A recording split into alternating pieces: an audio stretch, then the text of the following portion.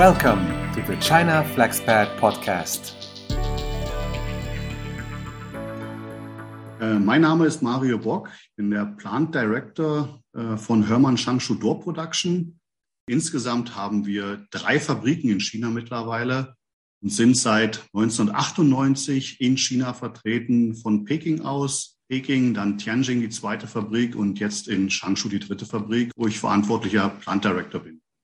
Mario, wie hat diese China-Erfahrung dein Leben verändert, deine Karriere verändert, seitdem du als junger Flexpad nach China gekommen bist? Ja, mit 37, 2007, hatte ich die Möglichkeit, nach China zu gehen. China war ehrlich gesagt nicht meine erste Wahl gewesen, weil ich mit China nie was zu tun hatte. Eigentlich war es früher eigentlich eher die Richtung Südamerika, Mittelamerika, Spanisch hat mich gereizt, fand ich absolut toll.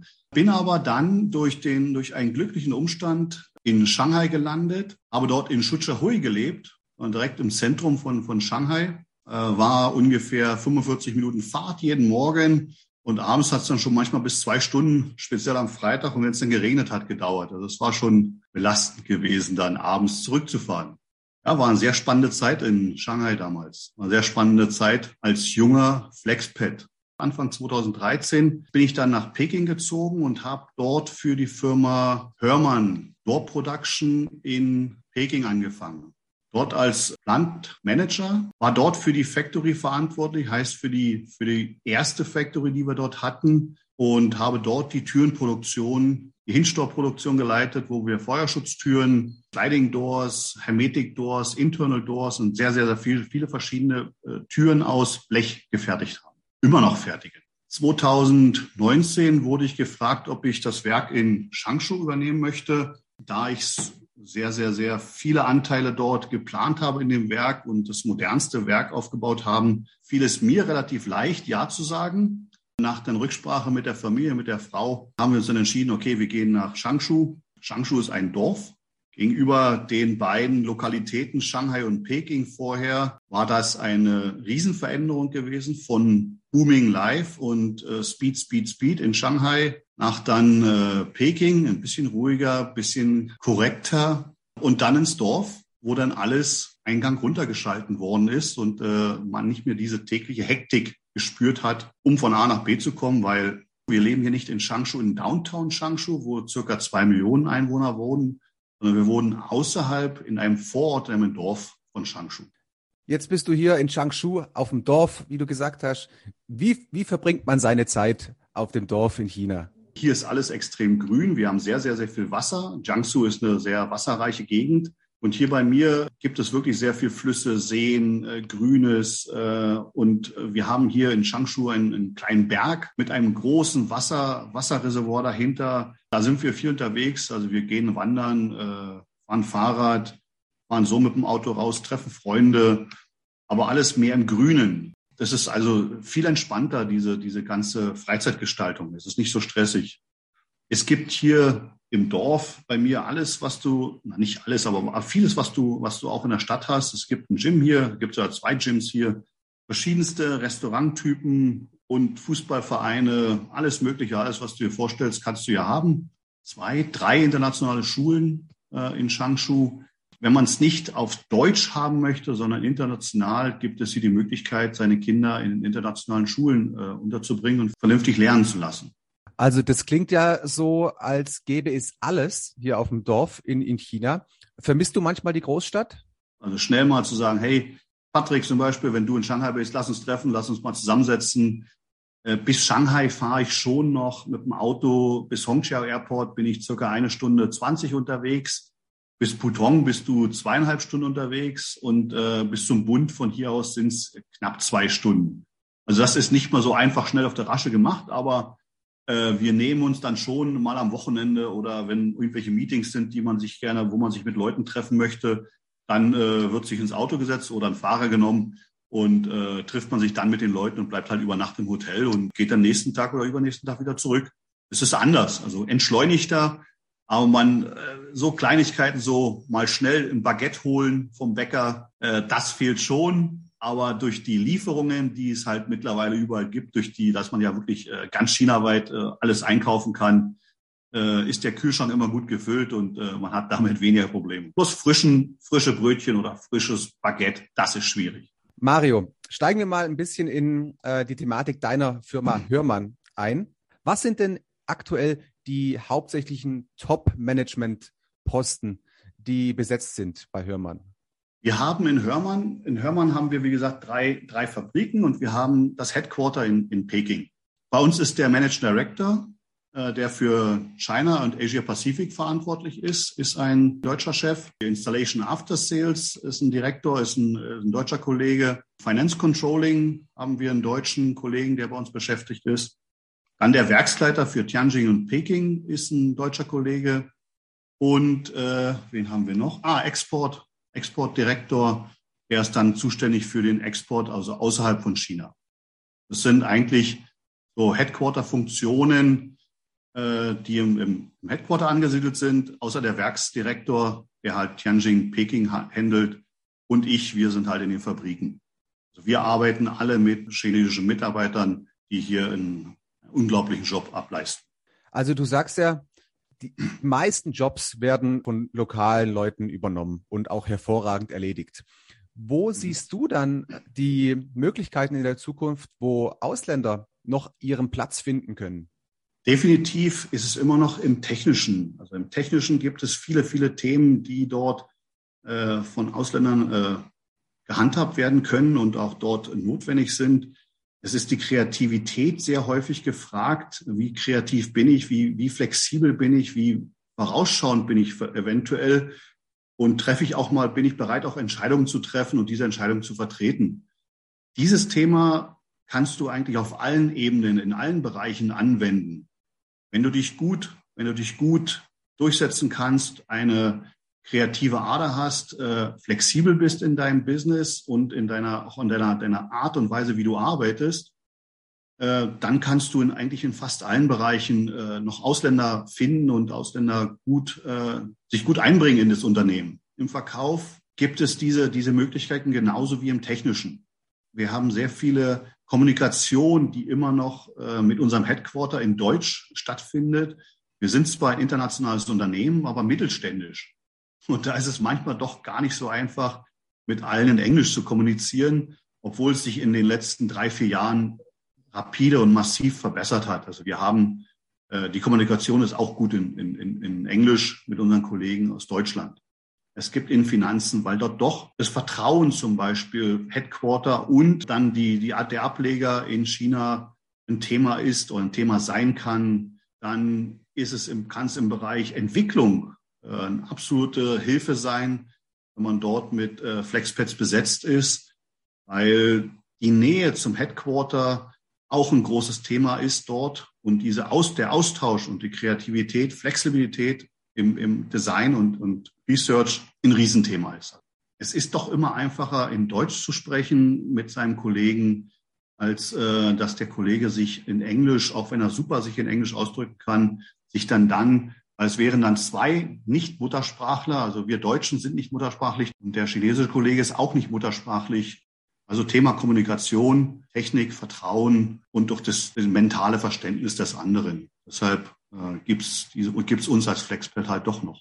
Kannst du bitte ein bisschen eingehen auf deinen Job? Was machst du in deiner täglichen Arbeit? Als Plantdirektor bin ich verantwortlich für die ganze Fabrik, also für alles, was bei uns in der Fabrik abläuft, so von P&L, Personalverantwortung, Entwicklung, die wir bei uns vorantreiben, Materialeinsätze, Qualität. Ganz großes Thema in China ist EHS, also Environmental Health and Safety. Dann verantwortlich für die Lagerlogistik und für den Support für unsere Sales-Teams. Mein Tagesgeschäft ist viel Kommunikation. Also ich denke mal, dass ich so circa 60-70% meines Tages mit Kommunikation verbringe. Also heißt mit Mitarbeitern, mit Sales-Leuten, Sales-Kollegen von mir, mit dem Headquarter in Peking, mit dem Headquarter in Deutschland. Kalkulation, Finanz, ein sehr wichtiges Thema für mich. Wir haben tägliche Finanzdaten, die wir uns anschauen, um Entscheidungen zu treffen. Seit Anfang 2020, das größte Thema ist diese Covid-Geschichte, die halt nicht enden möchte. Ein Teil ist natürlich auch die Kommunikation mit Lieferanten in Deutschland oder in China.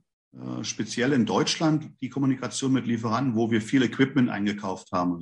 Bin ich auch sehr eingebunden. Strategisch natürlich, klar, wie entwickeln wir uns weiter? Das ist oft ein Thema, welche neue Produkte bringen wir auf den Markt, welche neue Solutions können wir anbieten? Trage ich die Inputs von verschiedenen Bereichen, von verschiedenen Informationsquellen zusammen und auch die Neuigkeiten natürlich, die unser Headquarter Deutschland oder die unsere Werke Deutschland, unser Werk in Indien oder unsere Werke in den USA, um es hier entsprechend mit in den Markt zu pushen. Wie lernt man sowas? Wie können sowas junge Leute lernen?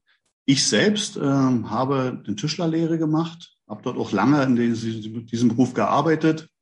Und ich sage immer, ohne diese Foundation, dieses umfangreiche handwerklichen Lernens, wäre ich heute nicht in der Lage, diese Arbeit auszufüllen. Weil man dadurch Kreativität gelernt hat, man hat Flexibilität gelernt, man hat mit verschiedenen Materialien gelernt, umzugehen und verschiedene Materialien zu handeln. Es gibt bestimmt Kurse, sehr viele Kurse, die man belegen kann in der Universität. Es gibt sehr viele Kurse, die man sich anschauen kann im YouTube oder im LinkedIn und so weiter und so weiter. Der beste Lehrmeister ist immer noch das Leben. Ich habe durch viele Erfahrungen in meiner Vergangenheit gelernt, kreativ zu sein und Verantwortung zu übernehmen. Verantwortung heißt nicht nur für sich selbst, sondern auch für die Mitarbeiter, für die man zuständig ist oder für die Kollegen, die man zuständig ist. Und es kostet eine große Überwindung, auch Entscheidungen zu treffen, die nicht beliebt sind in manchen Bereichen. Aber auch das muss man lernen. Das ist eine Entwicklung. Wenn man dann über die Jahre gute Mentoren oder gute Lehrmeister, gute Familienmitglieder hat und gute Freunde gewinnt in den verschiedenen Bereichen und Berufen, dann kann man sowas lernen. Offen sein, kreativ sein, flexibel sein, zuhören. Das Zuhören ist für mich das Schwierigste, immer noch das Schwierigste. Stay curious. Bleib neugierig und lerne. Das hilft am weitesten. Finde ich absolut interessant, was du gesagt hast. Vor allem, dass du auch eine Ausbildung als Tischler gemacht hast, also sozusagen von der Basis bis ins Top-Management in China. Ich habe persönlich auch eine Mechatroniker-Ausbildung gemacht, früher im Sondermaschinenbau, also vom U-Stahl-Feilen. Und jetzt habe ich auch einen Management-Job. Und es hilft halt schon, sich auf allen Ebenen mit den Leuten auseinandersetzen zu können, auf Augenhöhe und sagen, ja, ich habe das auch mal gemacht. Wir haben jetzt gerade 70 Mitarbeiter circa beschäftigt. Davon sind circa 50 Mitarbeiter in der Produktion. Hole ich jemanden extra dazu ran oder packe ich schnell mal mit zu und helfe dem Mitarbeiter da ein Türblatt von A nach B mal zu handeln oder mal ein Stück Schubkarren mal zu bewegen? Das tut überhaupt nicht weh und das ist gar nicht mal so schlecht. Warum hat deine Firma dich als Deutschen eingestellt oder hat deine Nationalität überhaupt eine Rolle gespielt? Warum haben Sie nicht einen erfahrenen chinesischen Plant Manager eingestellt? Es ist bewusst ein Deutscher gesucht worden für die Position, weil wir einfach ein deutsches Unternehmen sind. Also wir sind keine Shareholder. Wir sind hier 100% von der Hörmann-Gruppe investiert worden. Wir sind familiengeführtes Unternehmen. Da sind Familienwerte sehr hoch sehr hoch oben angesiedelt. Werksleiter, Werksdirektoren sind auch ein Teil des der Verkaufsprestige. Das heißt, Kunden kommen und sind schon happy, auch einen deutschen Handdirektor zu sehen dort, mit dem sich auszutauschen, weil es ist ein deutsches Unternehmen, deshalb wurde wahrscheinlich ein Deutscher gewählt oder wir haben hier nur Deutsche in den Werksleitungen platziert. Seitdem du in China arbeitest, wie hat sich denn dein Managementstil verändert im Vergleich zu deinem Stil, den du vielleicht vorher in Deutschland angewendet hast? In Deutschland haben wir mehr geradeaus gedacht und haben einfach mit den Leuten gesprochen, eine Entscheidung getroffen und dann ging es los. Und dann ging es auch genau in die Richtung und nicht links oder rechts daneben, sondern es ging in die Richtung. Jemand hat Ja gesagt und dann hieß es das Ja und das Ja wurde dann weiterverfolgt. Das Ja wurde erreicht. Es ist hier etwas anders, um es mal freundlich auszudrücken. Hier ist ein Ja oder das typische Meo-Wenti heißt nicht wirklich, dass es, ja, ich habe es verstanden und ich weiß Bescheid und das machen wir jetzt auch so. Es gibt immer noch sehr, sehr, sehr viele Überraschungen und sehr viele Wendungen in dem Weg, den man beschreitet. Also es ist nicht der gerade Ausweg, sondern es ist immer mit Kurven und Ecken und Kanten und nochmal ein Stück zurückgehen, einen Meter wieder zurückgehen und wieder einen Meter vorwärts gehen oder 2 Meter vorwärts. Das musste ich lernen. Also das war für mich das Größte in meinem Berufsleben, diese Philosophie oder dieses Arbeiten teilweise zu adaptieren. Aber es funktioniert halt nicht nur 100% geradeaus. Man muss seine Prinzipien haben. Die Prinzipien darf man nicht verlassen. Dann aber den Weg, wie wir dorthin kommen, der kann schon kreativ sein. Sehr, sehr kreativ. Manchmal klappt's ungewöhnlich schnell. Also schnell ist in China sowieso ein extremes Thema. Die Geschwindigkeit hier in China ist wahnsinnig. Wenn man vor Corona gesagt hat, hey, komm mal schnell her aus Guangzhou oder aus Shenzhen irgendwo, dann war der da gewesen nächsten Morgen. Und genau das Gleiche hatte der Kunde von dir erwartet, von dir als Plant Director, dass du halt, wenn der dich sehen möchte, dann bist du nächsten Tag da. Das ist in Deutschland ein bisschen anders. Also es ist in Deutschland ein bisschen anders, aber viel weiter vorausgeplant, viel weniger kurzfristig, sondern viel mehr geplant. Und dieses Geplante ist hier schwieriger umzusetzen und viel schwieriger zu haben, weil die ganze Mentalität oder das ganze Betriebsleben oder Berufsleben hier ähnlich funktioniert. Baustellen, es gibt Baustellenabläufpläne, die stimmen vorne und hinten nicht. Aber der Endtermin steht und es wird immer zum Endtermin fertig. Wie du dorthin kommst, das ist dein Problem und deine Kreativität und deine Flexibilität. Das würde in Deutschland nie so passieren. In Deutschland haben wir ein Flaggschiff Baustelle gehabt bis jetzt. Das war der Tesla gewesen. Er hat es einfach gemacht, weil er Unternehmertum gezeigt hat. Das ist in China hier extrem. Geht's wirklich voran und geht wirklich sehr schnell voran. Und da werden Risiken eingegangen, die wir uns in Deutschland so nicht als Unternehmen oder als Mitarbeiter in Unternehmen nicht trauen. Wir sind in Deutschland sehr korrekt, sehr, sehr, sehr geplant, sehr strategisch. Planung ist hier mit dem Produkt, mit dem Projekt, plant man hier. Ja, ist sehr interessant, dass du die Parallelen hier siehst zwischen Tesla in Deutschland und China. Mario, wie rekrutierst du neue Mitarbeiter und wie bringst du sie dazu, bei euch zu bleiben und auch mit der Firma zu wachsen? Rekrutieren neuen Mitarbeitern meistens über Empfehlungen. Also wir haben Empfehlungen oder Ausschreibungen. Also es gibt ja die Jobportale, da werden dann Positionen entsprechend gepostet und dann bewerben sich Mitarbeiter.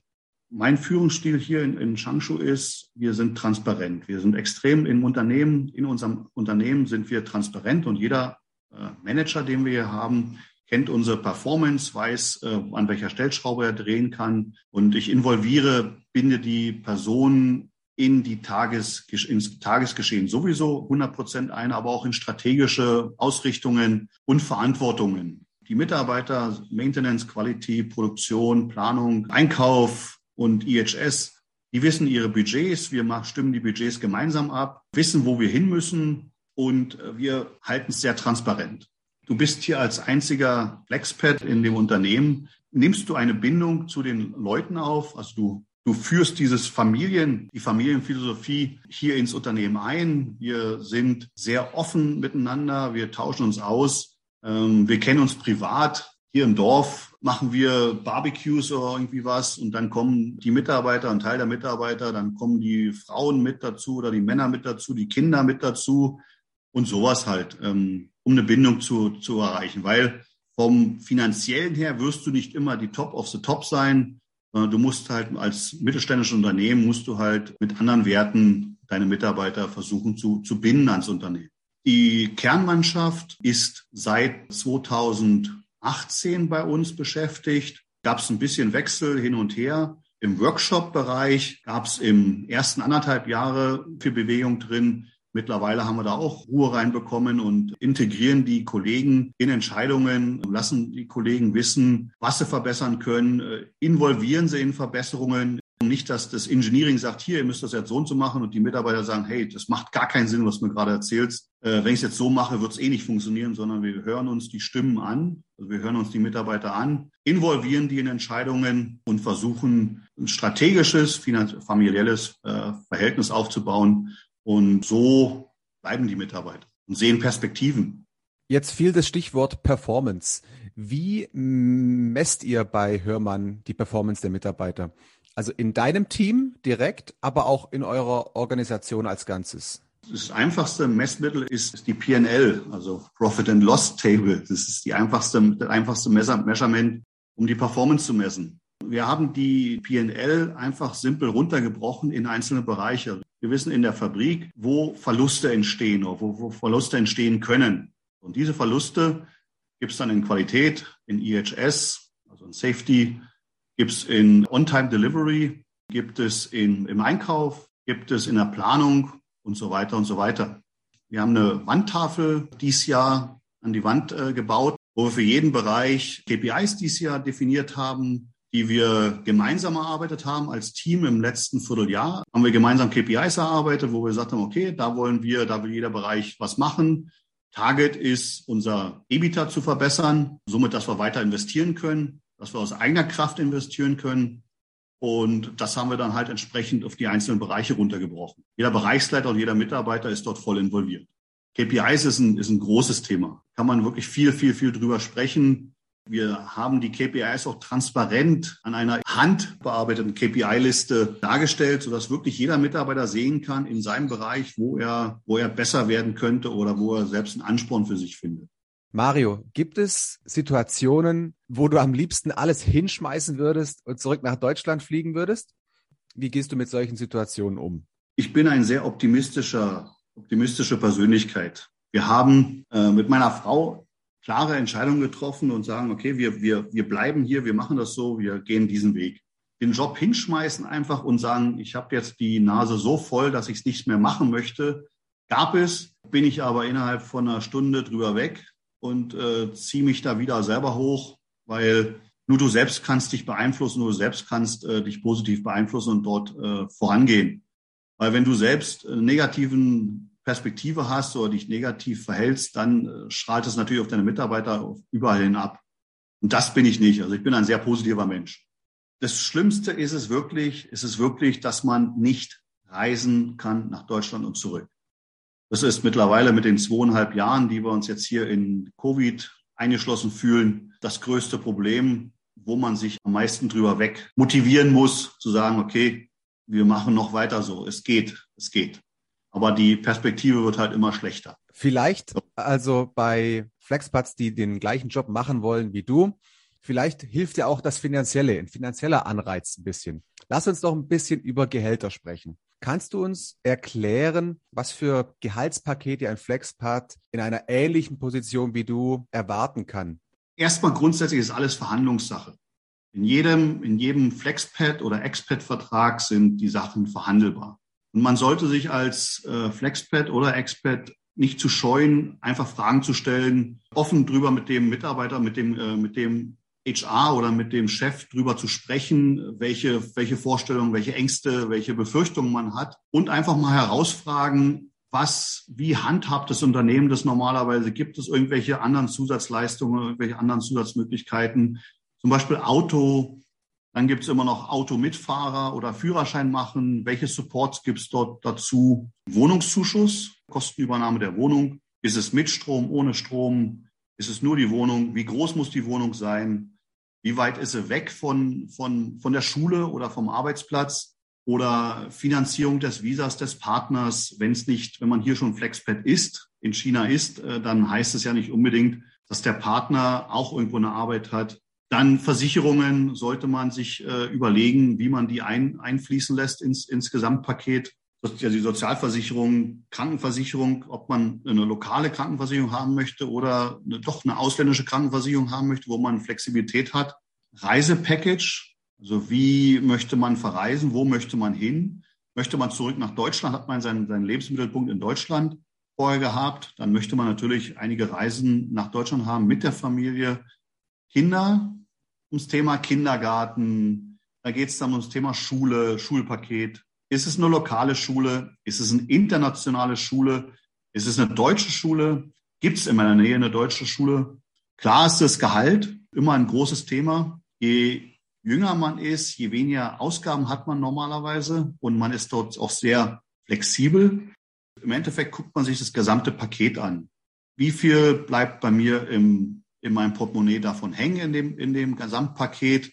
Wie viel ist für Vorsorgeleistungen oder Zusatzleistungen für mich dort drin, sodass ich wenn der Vertrag hier endet oder ich wieder zurück möchte, sodass ich keine Verluste dann dadurch aufnehme. Dann gibt es auch das Thema mit Steuern hier in China und auch Steuern in Deutschland, weil Doppelbesteuerung, wenn man bloß temporär hier ist, muss man darauf achten, dass dann kann es das Thema sein, dass der chinesische Staat Steuern haben möchte und der deutsche Staat Steuern haben möchte, in welcher Währung man sich sein Gehalt zahlen lässt. Ist es Euro, US-Dollar? Ist es China Renminbi? Sind es Mixed-Verträge, wo man sagt, okay, ich möchte einiges hier bezahlen, einiges dort bezahlt haben? Transfer des Geldes nach Deutschland oder woanders hin treten auch Kosten auf. Das sind sehr viele Entscheidungen, die getroffen werden und die beachtet werden müssen in der Paketverhandlung. Je besser der HR ist oder je besser der Chef ist, für den man dann später arbeitet, je einfacher ist es für den Mitarbeiter dann wirklich das für sich und für die Firma perfekte Package zusammen auszuarbeiten und dieses dann auch entsprechend festzuschreiben.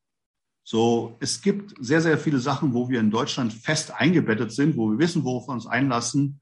Diese Sachen müssen hier alle individuell besprochen werden oder sollten hier alle individuell besprochen werden, sodass man nicht als Flexpad dann nachher aufwacht und sagt, oh, habe ich vergessen. Ja, wie mache ich das nun? Mario, angenommen, ein Flexpad hat einen super Vertrag ausgehandelt, dass man im Endeffekt finanziell besser dasteht als in Deutschland? Kann sein, ja. Aber man gibt auch viel mehr dazu. Man gibt auch viel dazu. Viele Flexpad, die ich hier kenne, die in Führungspositionen sind hier 24/7 erreichbar, sind hier 24/7 beschäftigt. Wir schalten nicht um 17 oder 18 Uhr unser Handy aus. Wir haben keine 32 Tage Urlaub, sondern wir haben 21 Tage Urlaub hier. Das sind schon Abstriche, die man macht dazu. Aber diese wählt man selber. Angenommen, Leute möchten in deine Fußstapfen treten, den gleichen Job machen wie du. Denkst du, man kann auch als Quereinsteiger reinkommen aus einer anderen Industrie oder verwandten Industrie? Könntest du bitte ein bisschen darauf eingehen, mit welchem Karriere-Background man in so eine Position einsteigen könnte? Grundsätzlich sind Quereinsteiger super geeignet, um in Industrien oder anderen Industrien einzusteigen, weil diese Quereinsteiger sehr häufig andere Backgrounds mitbringen und viel andere Ideen und andere Herangehensweise mitbringen. Also Quereinsteiger, herzlich willkommen jederzeit aus allen Industrien. Oft gibt es das Thema, dass viele Mitarbeiter aus dem Bereich Finanzen kommen. Da wird es ein bisschen schwierig, wenn die Finanzmitarbeiter technikaffin sind. Absolut super willkommen. Die können eine super Qualität liefern in Zahlen, können super strategische Ausblicke für die finanzielle Entwicklung des Unternehmens bringen. Na, das sind doch mal gute Neuigkeiten. Wir wissen alle, es ist schwierig aktuell, aber wenn man sich darauf vorbereiten möchte, wie können junge Flexpads aktuell Jobs finden in China? Wie geht es am besten? Kontakte, die man hat oder die man einfach auf LinkedIn findet. Unternehmen, die in Deutschland ansässig sind, die in China Locations haben, über Jobbörsen. Es gibt immer noch die internationalen Jobbörsen, die überall verfügbar sind. Übers Internet ganz einfach durchforsten nach bekannten Firmen, die man hat irgendwo und aktiv bewerben.